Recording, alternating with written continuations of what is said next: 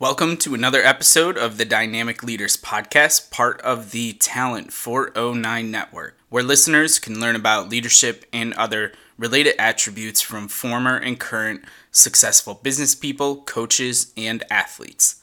At Talent 409, we help athletes discover their talent altitude through workshops and seminars while increasing their opportunities for success on and off the field. In addition to athletes, we work with coaches, administrators, and business professionals to enhance their education on how they can positively impact the performance of their teams and programs. You can follow us on social media, Facebook, Instagram, and LinkedIn, all at Talent409, and connect with me on Twitter at ColinTalent409. You can also check out the new Dynamic Leaders Facebook group. Type in Dynamic Leaders in your search bar and ask for an invitation to this exclusive group full of leading professionals. This podcast is available on Spotify, Stitcher, iHeartRadio, Google Play, iTunes, and Apple Podcasts. If you have time, please take a minute and give it a 5-star rating and review. Help us grow and keep the podcast content strong. These ratings really do help others find the show and consume the content, and I appreciate you taking time to do this as well as being loyal listeners to the pod. On today's episode of the podcast, I have Charlotte's own Kelvin Brock. Kelvin is a former boxer who competed for the World Heavyweight title. He is now the founder of Jack and Landlords, which is a company he founded in Charlotte in 2014. I want to apologize before we get into this podcast. You're going to hear a little distortion from my mic. Another rookie mistake. I've been putting together a list of common podcasting errors that I think I'm going to try to write a little book that might help out some other podcasters who are getting started and trying to figure this out on their own as well. But luckily, the distortion only comes from my mic. Kelvin sounds great, and he is the guest. You do far less listening for me than you do the guest. So it's still a really great episode. I think you're really going to enjoy it. But first, let's sit back, relax, and let's jam with the White Stripes.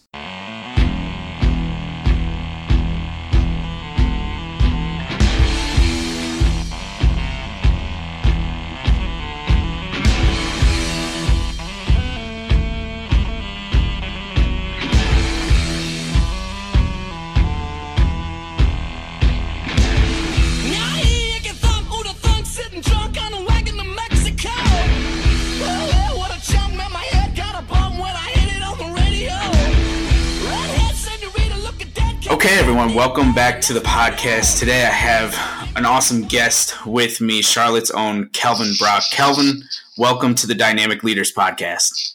Thank you, Colin. Appreciate you having me on. Absolutely. This is a really exciting conversation for me because you're coming from a different sport background than anyone I've had on in past episodes, and also doing some really great things in your life now after sports that we'll get to here in a minute. But before we get too far away, I want to give you an opportunity to tell us, who are you?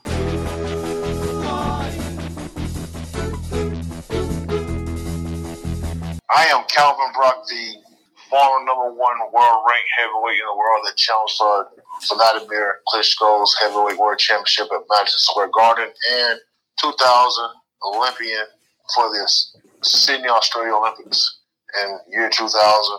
And entrepreneur, speaker, philanthropist, husband, father. Those are the things that I am. That's who I am. So many things to unwrap there, obviously. Let's go way back to when you were a kid. I read about you got your first pair of boxing gloves when you were 8 years old.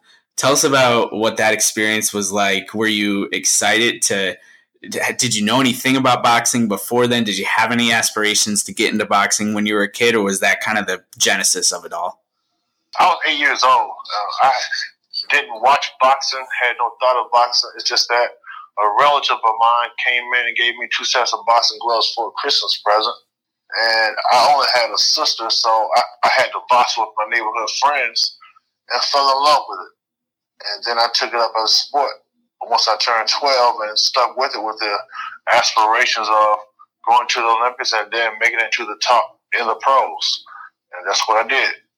So that was something you identified pretty early then, that you wanted to not only do boxing for fun or for physical fitness or just to play a sport, but this was something you wanted to get to the Olympic level, like the highest levels of competition. I did. I felt like that was what God had purpose for me to do in my early life. And obviously it worked out. So I don't think I missed God on that. I didn't win a gold medal, and neither did I become world champion in the pros, but I made it to the elite level, number one in both of them, Sure. The amateurs and the pros. And it's paid off. It's even carrying on into my life today of what I did as a boxer. Now, did your family have any athletic background? Like, did your parents or any family members, did they participate or get to any high levels in sports before you, or were you kind of the first person to get to that point? I am the first person. My dad wasn't an athlete, neither was my mom. I don't come from an athletic family. I'm pretty much the only athlete on both sides of my family. So, when you first started fighting, you struggled. When you were an amateur, you struggled. I read that you lost your first handful of fights before you finally had your breakthrough. Was there ever a moment when you were first getting started that you said, maybe this Olympic dream isn't ever going to happen? Or was it just full steam ahead? You were so focused that those fights that you ended up losing, they didn't really bother you as much? It didn't bother me that much. I lost my first 6 boxing matches. I had that belief in my heart. Although I was told to quit by my mom, dad, officials, parents, the sport wasn't cut out for me because obviously I had lost my first 6. I think I really had the worst beginning in boxing than any other boxer I've ever seen in my entire career, my entire life. And but just like anything else, you keep doing it, and then all of a sudden I just came around and took leaps and bounds and getting better and started winning and hitting long winning streaks. Now, you mentioned that neither of your parents were really athletes, but I think your father was instrumental in you getting to that next level and just breaking through and having success at the amateur level in the first place. What was that like, knowing that your parents didn't come from an athletic background? You were blazing your own trail, doing something different, but they still supported you and were there and wanted to see you succeed. What did that feel like for you? Well, yes, my parents have always been great parents. They never made me do anything I didn't want to do, and they've always supported me in anything and everything I wanted to do. And they knew that I wanted to do boxing very bad. If I wasn't willing to quit, then they weren't going to quit either. And my dad, what happened was I was trained by an 80-year-old man that was too old to really show me anything. And I lost my first 4 boxing matches with him. So my dad took me to another gym in the city. And then that coach stopped training. So my dad ordered boxing instructional videotapes from a boxing catalog. And he started training me himself. So my dad became my amateur boxing coach. How long did your dad stick by you as far as like being the main guy to coach you and train you? Like, when I imagine obviously when you got to the professional ranks, you might have needed a little bit more of a professional advice and everything, but still have him in your corner per se. But how long was your dad like the guy that got you to the point where you could even think about being a professional? 12 years, my whole entire amateur career. Wow. Pretty much. He was right there. Wow, awesome. And then when you transitioned to the professional ranks, were you able to bring him along, even if he wasn't, the main guy in the crew? Were you able to get him into your entourage, or how did that work? After I got back out of the Olympics, after I returned home and started looking to turn professionals, then we both knew that I needed more than what my dad is, because my dad don't have any experience in boxing on his own, and neither had he been an apprentice under someone else. He wasn't a prodigy of anyone else. So we made it just off of videotapes and God help and a lot of hard work and my talent. So we knew we needed more than that to make it to the top of the pros. So I ended up landing with Tom Yankello out of Pittsburgh. And so my dad, he wanted to stay in the picture. So we made him my manager because I had a promoter, I had the right trainer. So we figured, okay, I just let him be my manager, my communicator, with my promoter and scheduling my boxing matches and handling my career and negotiations and things. So he stayed on as that aspect. And then as a cornerman, since he knew me so well, he was in all of my boxing matches as a professional, as a cornerman. Very cool. Now, your Olympic career starts before your professional career, which is unique in some ways, but there's a lot of sports where you kind of break through at the Olympic level first, and boxing seems to be one of those sports where you can have that opportunity to break through first at the Olympic level. You participated in the 2000 Olympics in Sydney, Australia.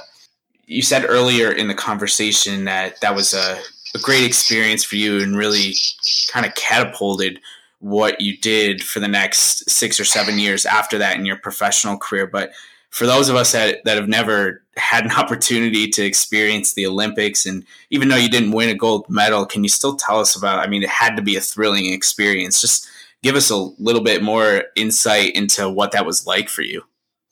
Being over in the Olympics is like a surreal experience because that's been the major goal since the first day I walked into the gym. And that's pretty much the goal of every amateur boxer that laces on gloves is to make it to the Olympics. I mean, so few boxers can make it to that level. So to be among the world best and to be in the Olympic Village with all the other athletes that I've been seeing on television in the NBA, Serena and Venus Williams, the sisters, and to finally be there, it's like all that pressure is finally gone now. Now all I had to do is just get in here and do my best, and whatever my best produces, this is it. I'm done after this, and then I'm turning professional. So it's just I can't believe I finally made it here. Each day that I was there, and I was over there for a whole month. You know, it's a bittersweet experience because the Olympics are just for champions. Mm-hmm. So when champions show up, everyone thinks that they're going to be the champion of the Olympics, going to win the gold medal. And when you come up short of the gold medal, then it's a huge letdown. It was a bittersweet, but at the same time, it's what's needed to set a person up to go into the pros as a boxer. So when you were going through that experience, I'm not sure exactly how it works. I imagine that you stay there through the duration, even if you don't win. You're just there for the other events and to support your country and really take in the Olympics, because obviously it's about much more than just your boxing events. What was that like to spend time there, you know, after you failed to achieve what your ultimate goal was? I mean, like I said, bittersweet.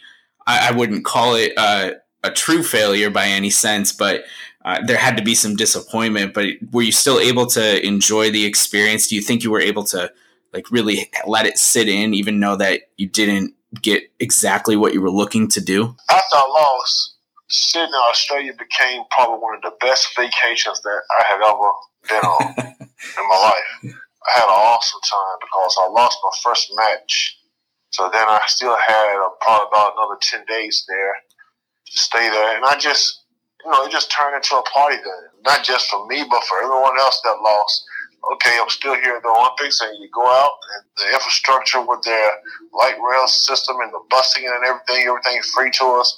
I really enjoyed the whole Sydney, Australia area, and had a lot of fun there, met a lot of nice people. I had a ball. I really did. And that's the thing about being in the Olympics, too.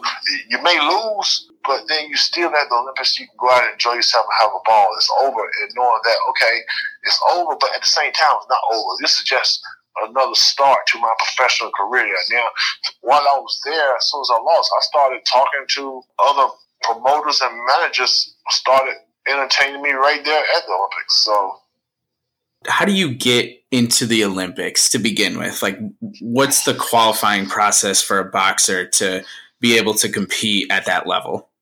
It have changed some since I've been to the Olympics, but at that time, only 8 boxers in the country in each weight class would go to the Olympic trials. And then the gold medal winner of the trials and the losers winner bracket, called the consolation bracket, the losers bracket winner, will go out to a box off, and then the box off between those two, the winner of the box off will make the Olympic team. Then after you make the Olympic team, then you have to qualify your weight class. You will have to go to win one of two All-American tournaments. And All-American consists of North America, South America, and Central America. So all the country Olympians from those American countries come together in those two tournaments. And the winners, the finalists, would go to the Olympics. So no team has taken a full team since 2000 in boxing to the Olympics, since us. We took a 12-man team. We qualified all 12 of our weight classes.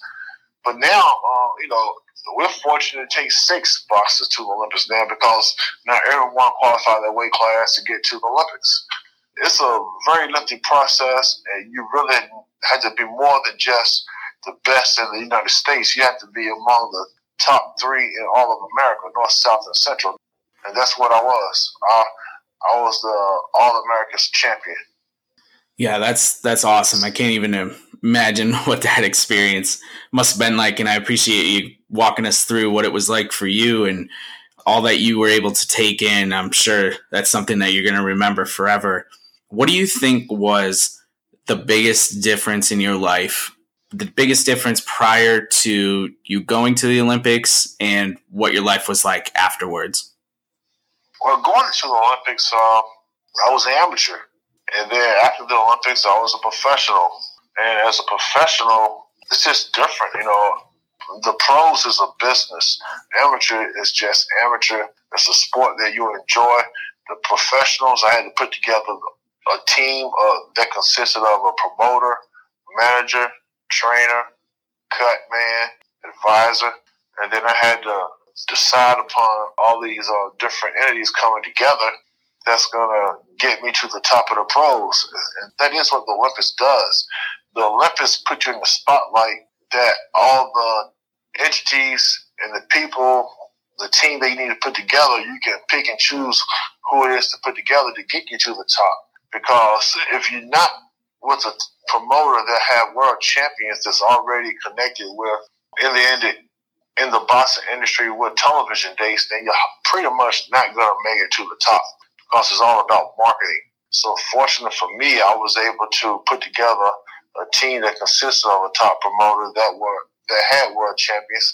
So then I was right there in front of the Showtime, HBO, ESPN, Fox Sports Net executives that will put me on their television networks, as well as in front of all that press that kept on writing about me to build me up, that awarded me the opportunity to make it into the top 10.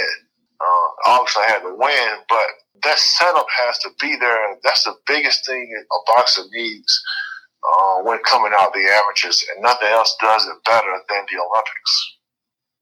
When you're putting together a team of trainers, promoters, all these different levels, all these different professions and expertise, how do you go about that process? Like, were these people that you met in Charlotte? Were they people from across the country, across the world? How did you go about assembling that team?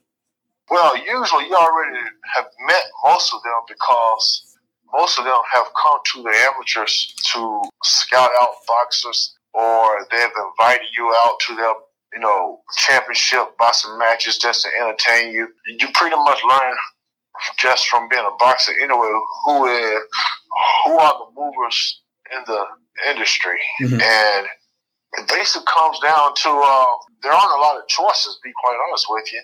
It just basically comes down to getting signed with one of the few and choosing who's going to be your manager and your trainer.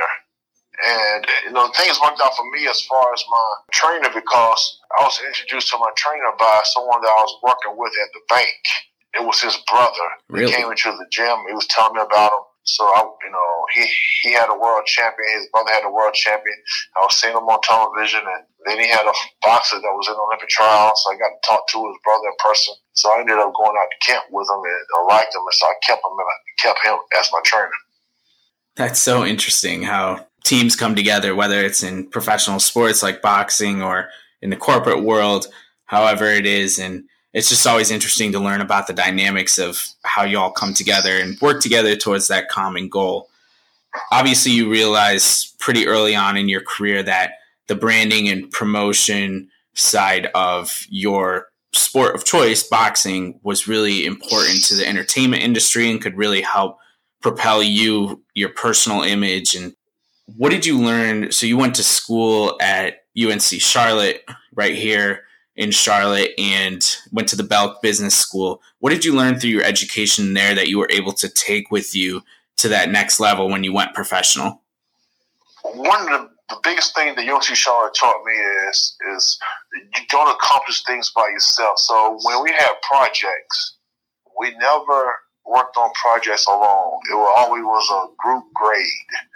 Everyone received the same grade. So in a project, you realized that you had to rely on others to do their research, to present what they had to give to the group, and you had to count on each other, and it made things easier. So they gave me the mind frame of putting a team together, knowing that I can't do it alone.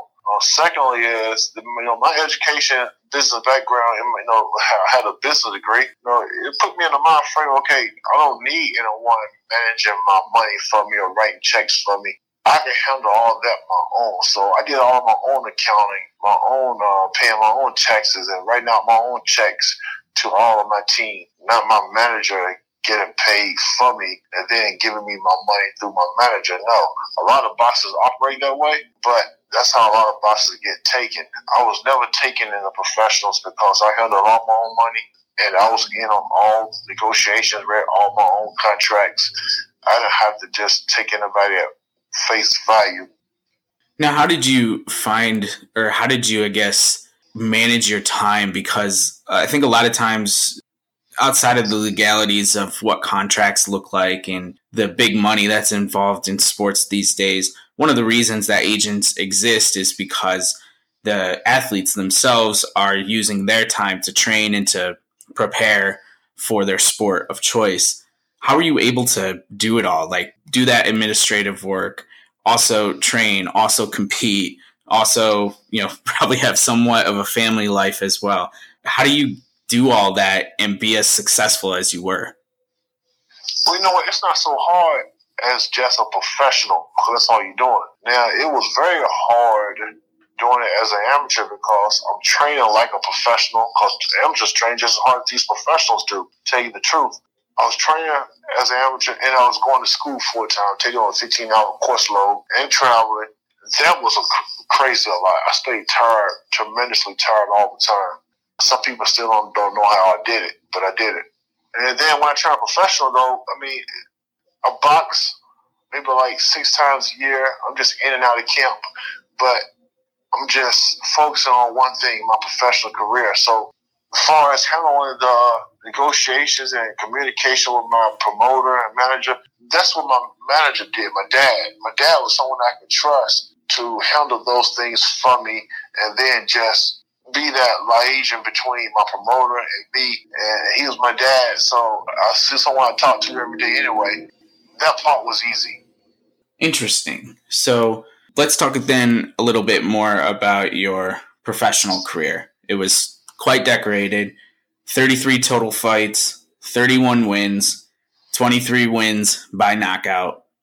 You mentioned earlier that you challenged for the heavyweight title. You fought, I believe you say his name, Vladimir Klitschko. Yes, at Klitschko, at MSG in 2006. You lost in the 7th round. That was your first career loss. Take us back to that moment. What was it like? How did you handle it?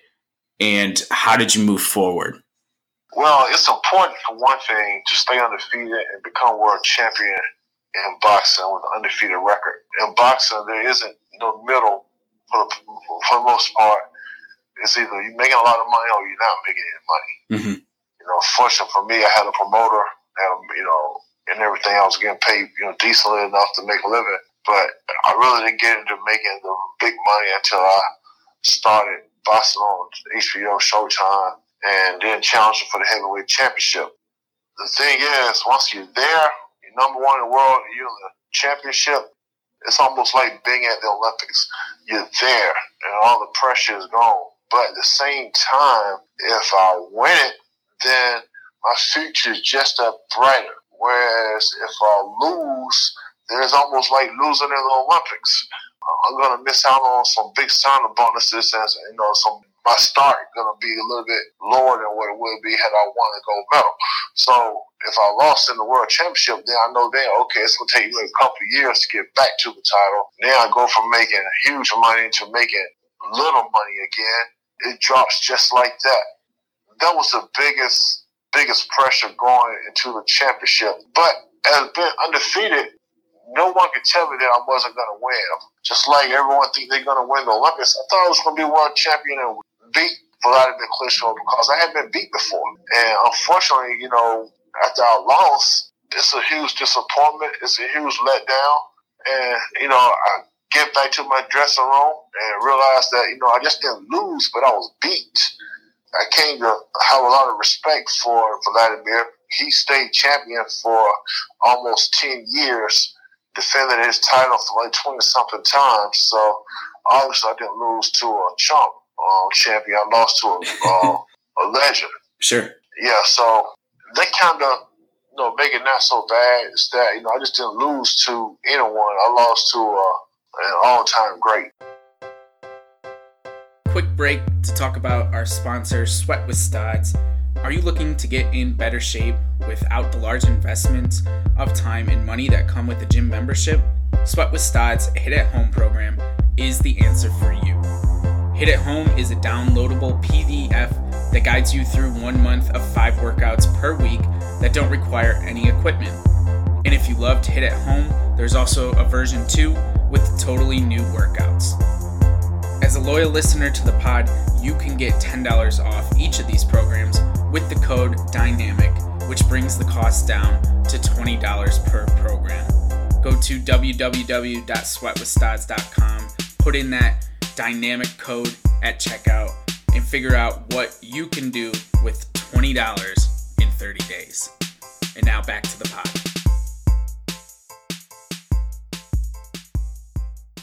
Absolutely. And you brought up a really interesting point. I think a lot of times when people from the outside look at athletes, it doesn't matter what sport it is, all they think about is gobs of money and all the celebrity status, the entertainment. They're taking pictures with celebrities and famous people and driving fancy cars and everything. But boxing is quite different in the sense that, like you mentioned, there's really only 2 levels. Either you're made it and you're making lots of money, or you're really struggling, even though you're considered at that professional level and you're just really scraping by. Like, I think about the scene from Rocky, the first Rocky movie, where he's fighting in the basement of some building in the beginning of the movie, and then he goes to the docks to do his job on the side or whatever to make a little bit of money so he can pay rent for his apartment, and he's really struggling. And I know that's just a movie, but I think that's honestly what a lot of boxers go through. What do you think? Is there ever going to be a way that boxing as a sport can get to that point where they can have more of a middle class per se, where they can have people who don't necessarily need to get to the heavyweight level or the top levels of whatever their weight division is to make all the money, and then those people that haven't gotten there are scraping by, working multiple jobs? Like, is there a way to get to that point where there's more money coming into the sport?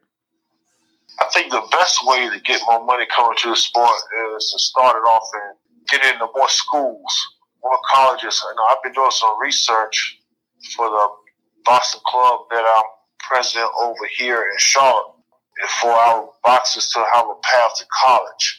In researching, there are more universities that are incorporating boxing and giving scholarships for boxing. So I think that if boxing can become more popular with the universities and school systems, then the television and the sponsorships will get behind it to make it so that when they go professional, then they can go professional with the money and all in one organization.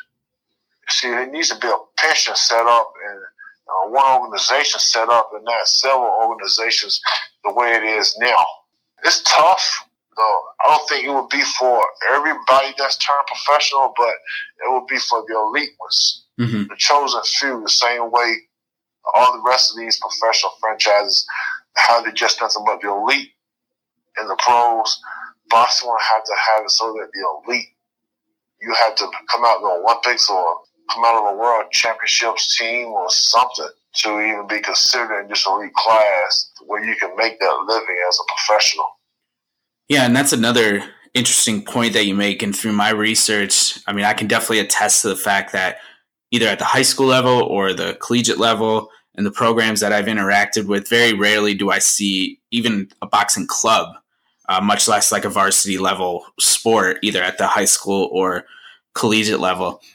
Do you think boxing suffers from some of the same challenges that football does with concussions and different things like that? Do you think that's scaring away people from not only participating in it, but potentially investing into it for the long-term future of the sport? I don't think so. I think boxing is way safer than football. I mean, football, man, you get injury upon injury upon injury. Boxers go and box on, in the national tournament 5 days, 5 times in 6 days, and come out, unscathed. I know I used to. It's rare that boxers even get concussions. Concussions not an ongoing occurrence in boxing. It's a rare occurrence. Unlike football, it's a safe sport. I mean, I had like 200 amateur boxing matches and 33 professionals, and that included all the sparring sessions and everything. Mm-hmm. And I walk, talk, think clear, and nothing is the matter with me. A lot of football players are going to walk around with their body aching and pains for the rest of their life. Sure. Some of them got concussions and brain damage. Boxing is a way safer of a sport than football because I think it's more control on the impact. I mean, it's just more control. There's a referee there, rules, and then if you're good, you learn how not to get hit. I mean, I don't think that's what's deterring the sport away. I think what it is, it's a private sport that's not incorporated in schools, YMCAs, the county parks and recs. It just needs to get more incorporated and get, into the systems that the other sports are already in.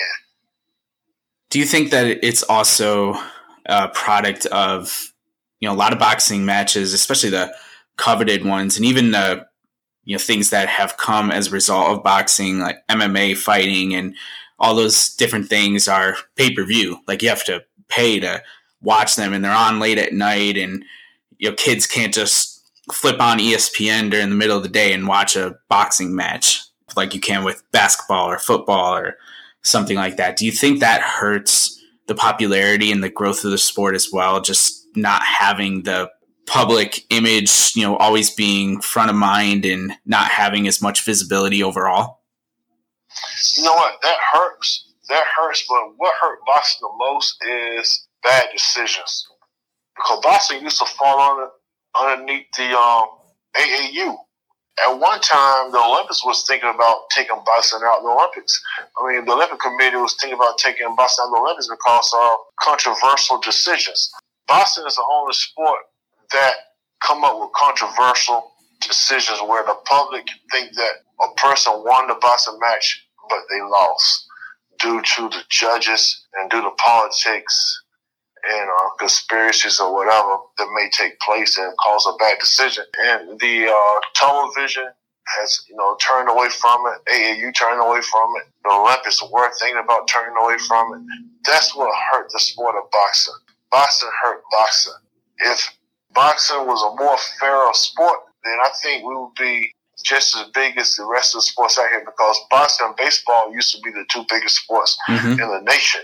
And boxing is still probably the second or third largest sport in the world, just not over here in the U.S. Yeah, and I think that baseball and boxing, it's interesting that you brought that up. I think they suffer from a lot of the same issues of being too traditional with the way that they do things. Like they don't want to change the way that they do fights, and baseball doesn't want to change the way that they play their games because that's how they've been doing it for so long. And at one point, like you said, they were both one of the, if not the most popular sports in America, much less, across the world.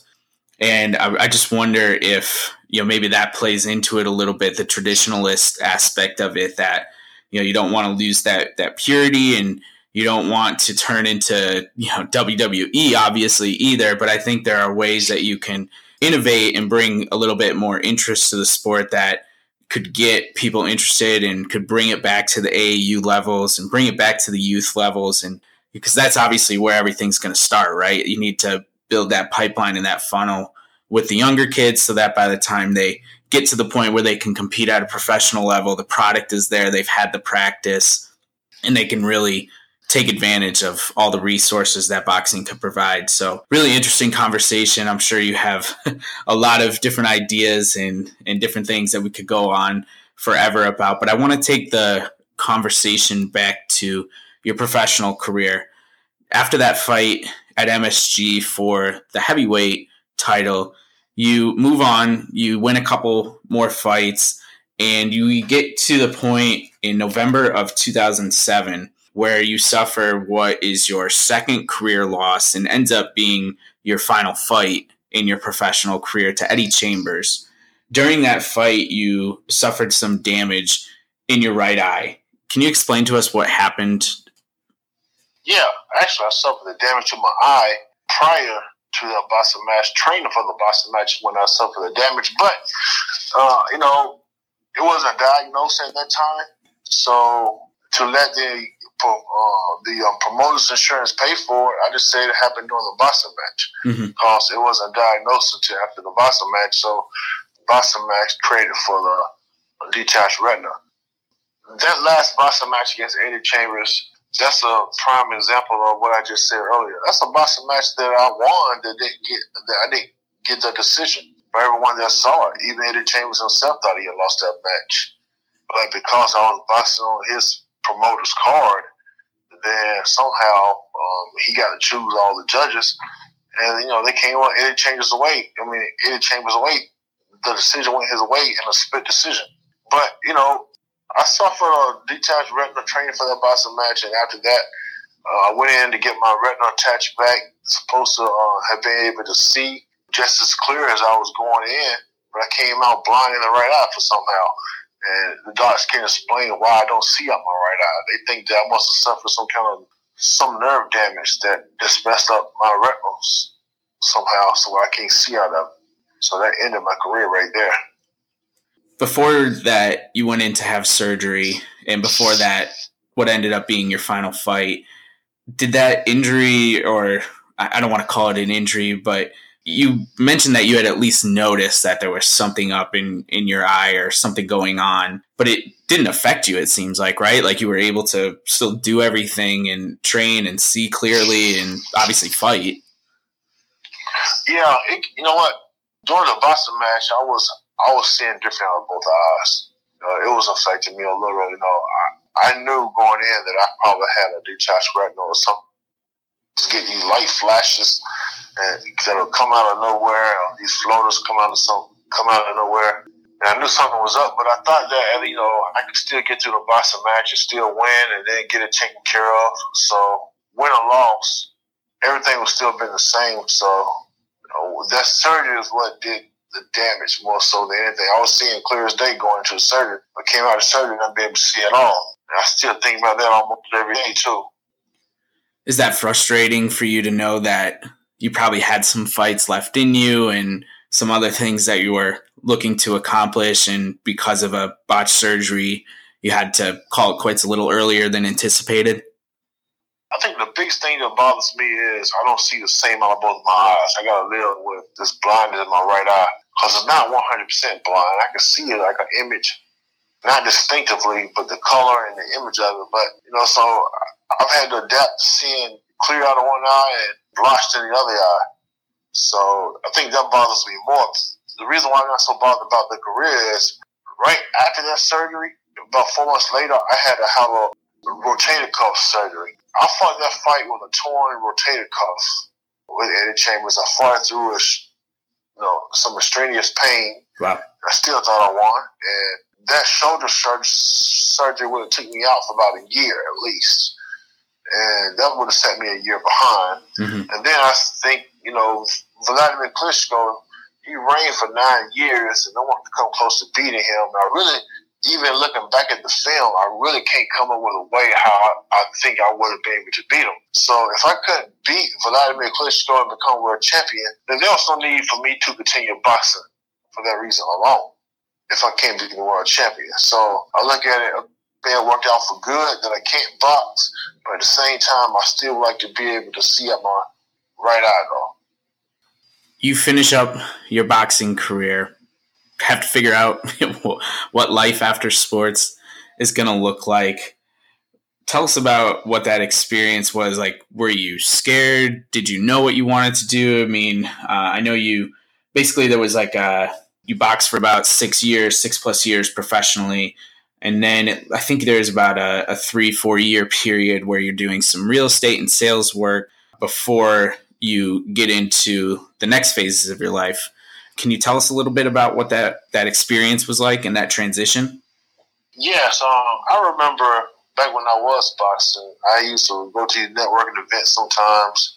Not even networking events, just some events with other professional athletes, former football players, some former basketball player, predominantly football, basically. And I heard these guys say that their career ended short due to an injury in football, and they said, "Hey, nothing is harder than making a transition from a professional athlete before you're ready to retire into the professionals. It's crazy tough, probably just don't understand. It's real hard making a transition to making a living or something else." So when I got to experience that, because I really couldn't understand what they were saying at that time and how they felt, but when it happened to me, then here it is in the day's notice that I can't continue on with my career. What do I do now? My whole life has been nothing but a dream of just doing my sport. That's all I had to worry about. I never had a dream of doing anything else, no passion for anything else. So here I am. Now I'm just like a person stuck out in the middle of the ocean, thrown overboard, and don't have a place to go. I'm just wading in the water. I felt because, what do I do? I have no passion, no ambition for anything. I don't know anything. I'm behind the times in technology, behind the times where I don't have any work experience. I can't go out here and get a job that pay me enough to take care of all the assets that I've accumulated in the family and everything. And I know that, okay, I'm fine now for a few years because of the money I made in boxing, but I didn't make it enough money where I never have to work again. I don't have endorsements. You have all those things to think about. Then you have okay, I don't want to go work for $30,000 or $40,000. That's like working for free. Instead of, if I had to do it all over again, I would have that mindset of, I don't know. It's just tough, man. It's tough. So, at that time, most athletes think I got to start my own business, find a product or service to sell. So I started out with commercial real estate brokerage, and then the recession came in.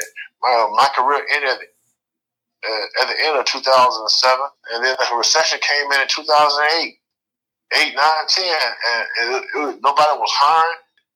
Real estate wasn't selling. The market was down.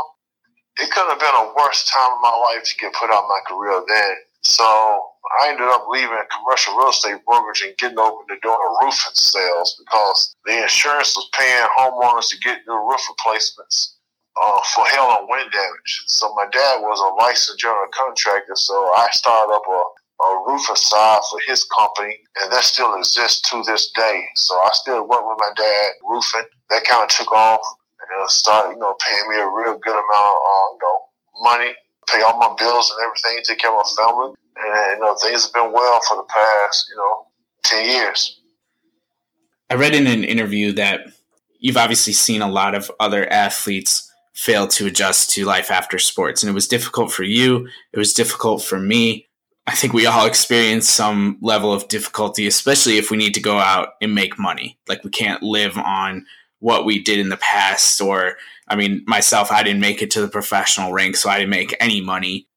So I read that advice and you said in addition to that you need to be able to find something to commit to like you do as an athlete on a field, on a court, or in a ring.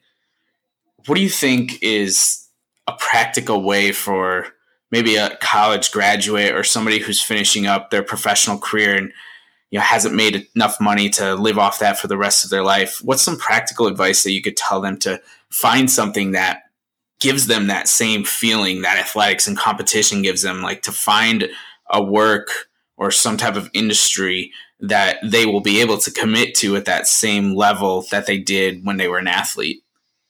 Just get started at something. I mean, because there are so many things out here that don't know even exist. That just like this, really roofing wasn't my passion. My passion now is what took the place of is Jack and Landlords, the company that I'm building now. That I started with the inception of it in 2012 and opened the doors up in 2014. National Guarantee Company, but I talk about that later. That's my new passion. Everything else then before that was just I was still searching. And I had to pray, and that passion came from God the same way it came that God gave me boxing. So I had to ask God to give me that new purpose for my life. But to answer the question, yeah, you got to ask God first, but then just get busy.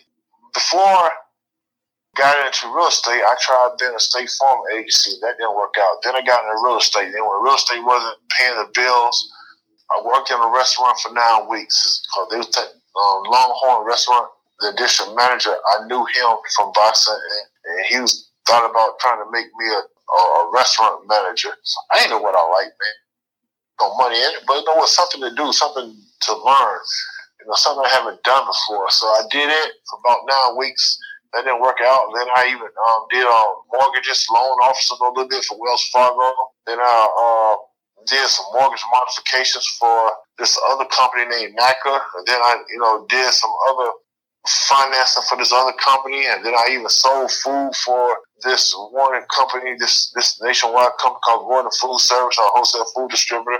And then there's a lot of stuff I did around along while I was doing roofing, just to branch out and just learn what it is that I want to do. And so I really didn't find what I wanted to do until I accepted the company of Jack and Landlords.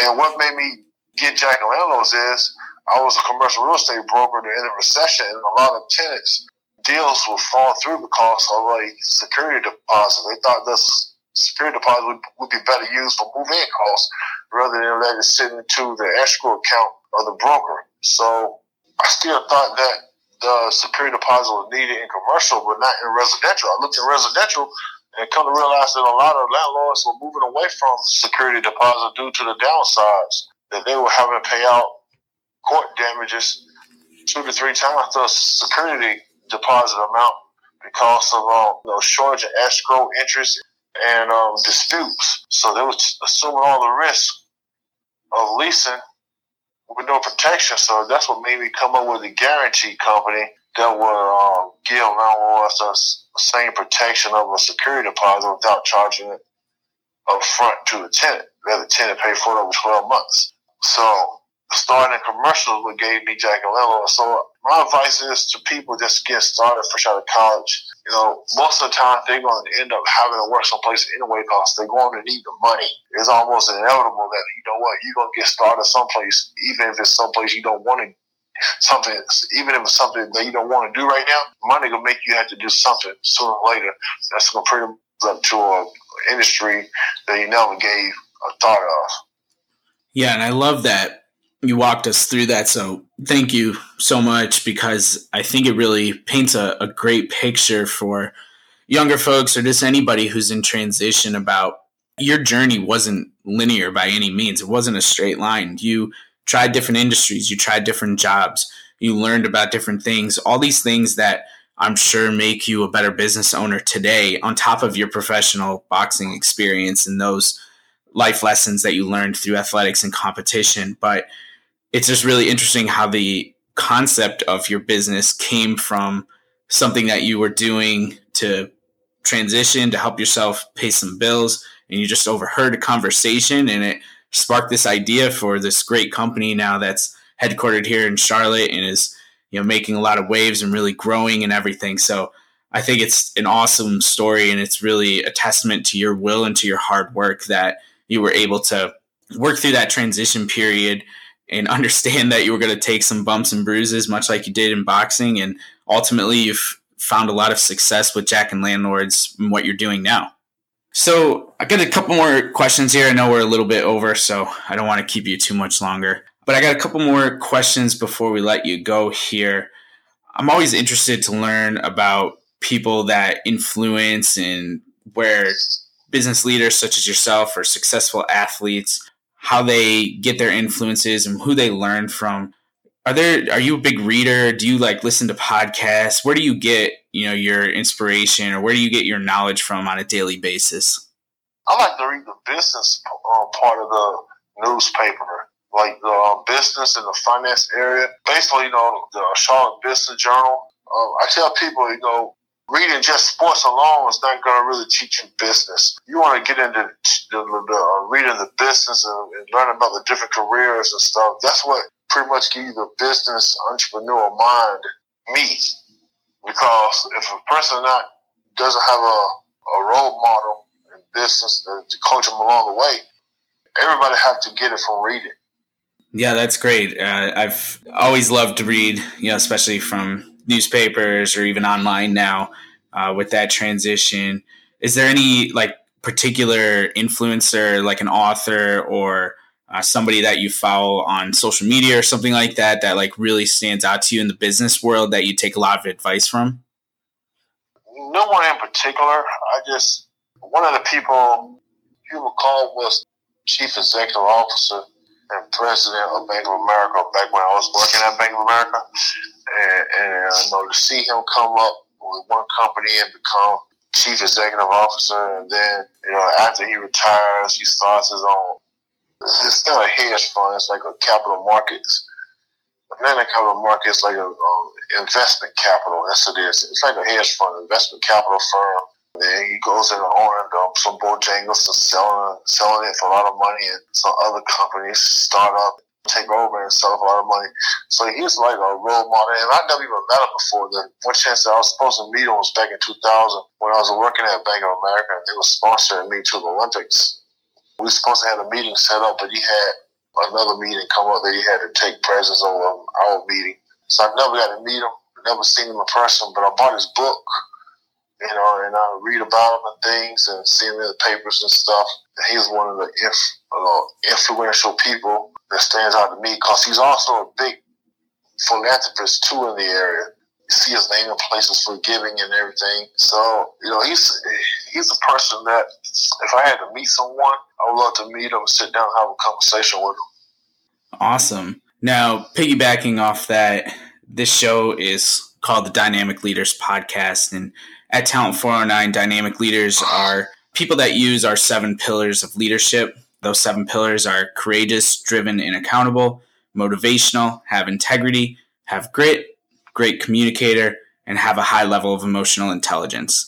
They're also people that lead on the field, so in their competition, athletics, if they're playing sports, but also off the field, whether they're still competing or they've transitioned like you have to life after sports, so in business, community, family life.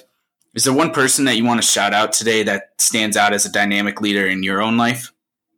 Well, I would say it's Hugh McCall. I mean, not my day-to-day life, but my dad has been a good role model. He's a gritty, hard-working person. But you know what? I will go back to Hugh McCall because I think he's been successful in the business, but he's also successful in his giving, being a philanthropist. And I think that's the real meaning of success, is set yourself up so you can change what needs to be changed around you in your community and people, and touch people's lives. And that I've seen him do. And that's a huge aspiration to me. Yeah, that's awesome. I love that definition that you just went through with us and him. And that's really cool that you've made that connection together. Before I let you go today, Kelvin, I just want to give you an opportunity. I know we touched a little bit on Jack and Landlords, but I'd love if you want to tell us a little bit more about what's going on with the company, if anything special is coming up, or any just last piece of advice that you want to leave us with. Yeah, so Jack and Landlords just leased this new lead site called Leasing Homes for Rent. It's a lead site that allows property management companies, owners of homes that need property management, and tenants, that they come together and enter this database.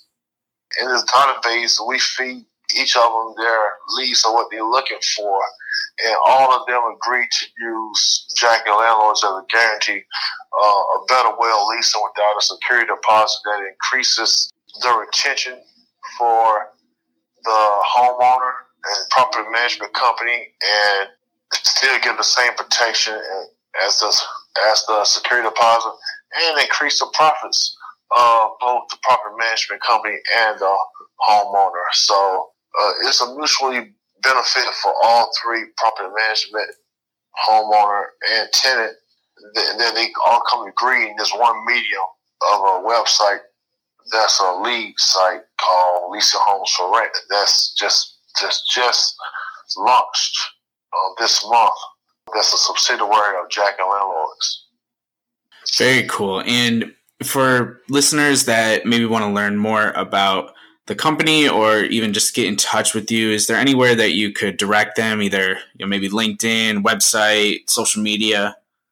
Yes, they can come to my LinkedIn, Calvin Brock, or just go to Jack and Landlords with an S. Jack and spelled out, A-N-D spelled out, Jack and Landlords with an S.com, or leasinghomesforrent.com. And they can learn about my companies and what I'm doing. Keep up with me. Awesome. And I'll make sure I put that information in the show notes so it's easy for people to reference if they do want to learn more about the company and get in touch with you, Calvin. But I really appreciate you taking time here to chat with us today and tell us about your story and all your experiences and insights. I think this has been an awesome conversation. I hope you've enjoyed it. And again, just really appreciate your time. Thanks a lot, Colin. Thanks again to Calvin for hopping on the pod today and telling us about his story from boxing to the entrepreneurial world and everything that he's gone through. He's an amazing, inspirational person doing a lot of awesome things in the Charlotte area and beyond. I hope you take an opportunity to check out some of his stuff that he's doing right now and also learn from the stories that he talked about during this podcast. Thanks to our sponsor, Sweat with Stods. Thanks, as always, to you, the listeners, for taking time out of your schedule to listen to the podcast. We are back next week with another guest.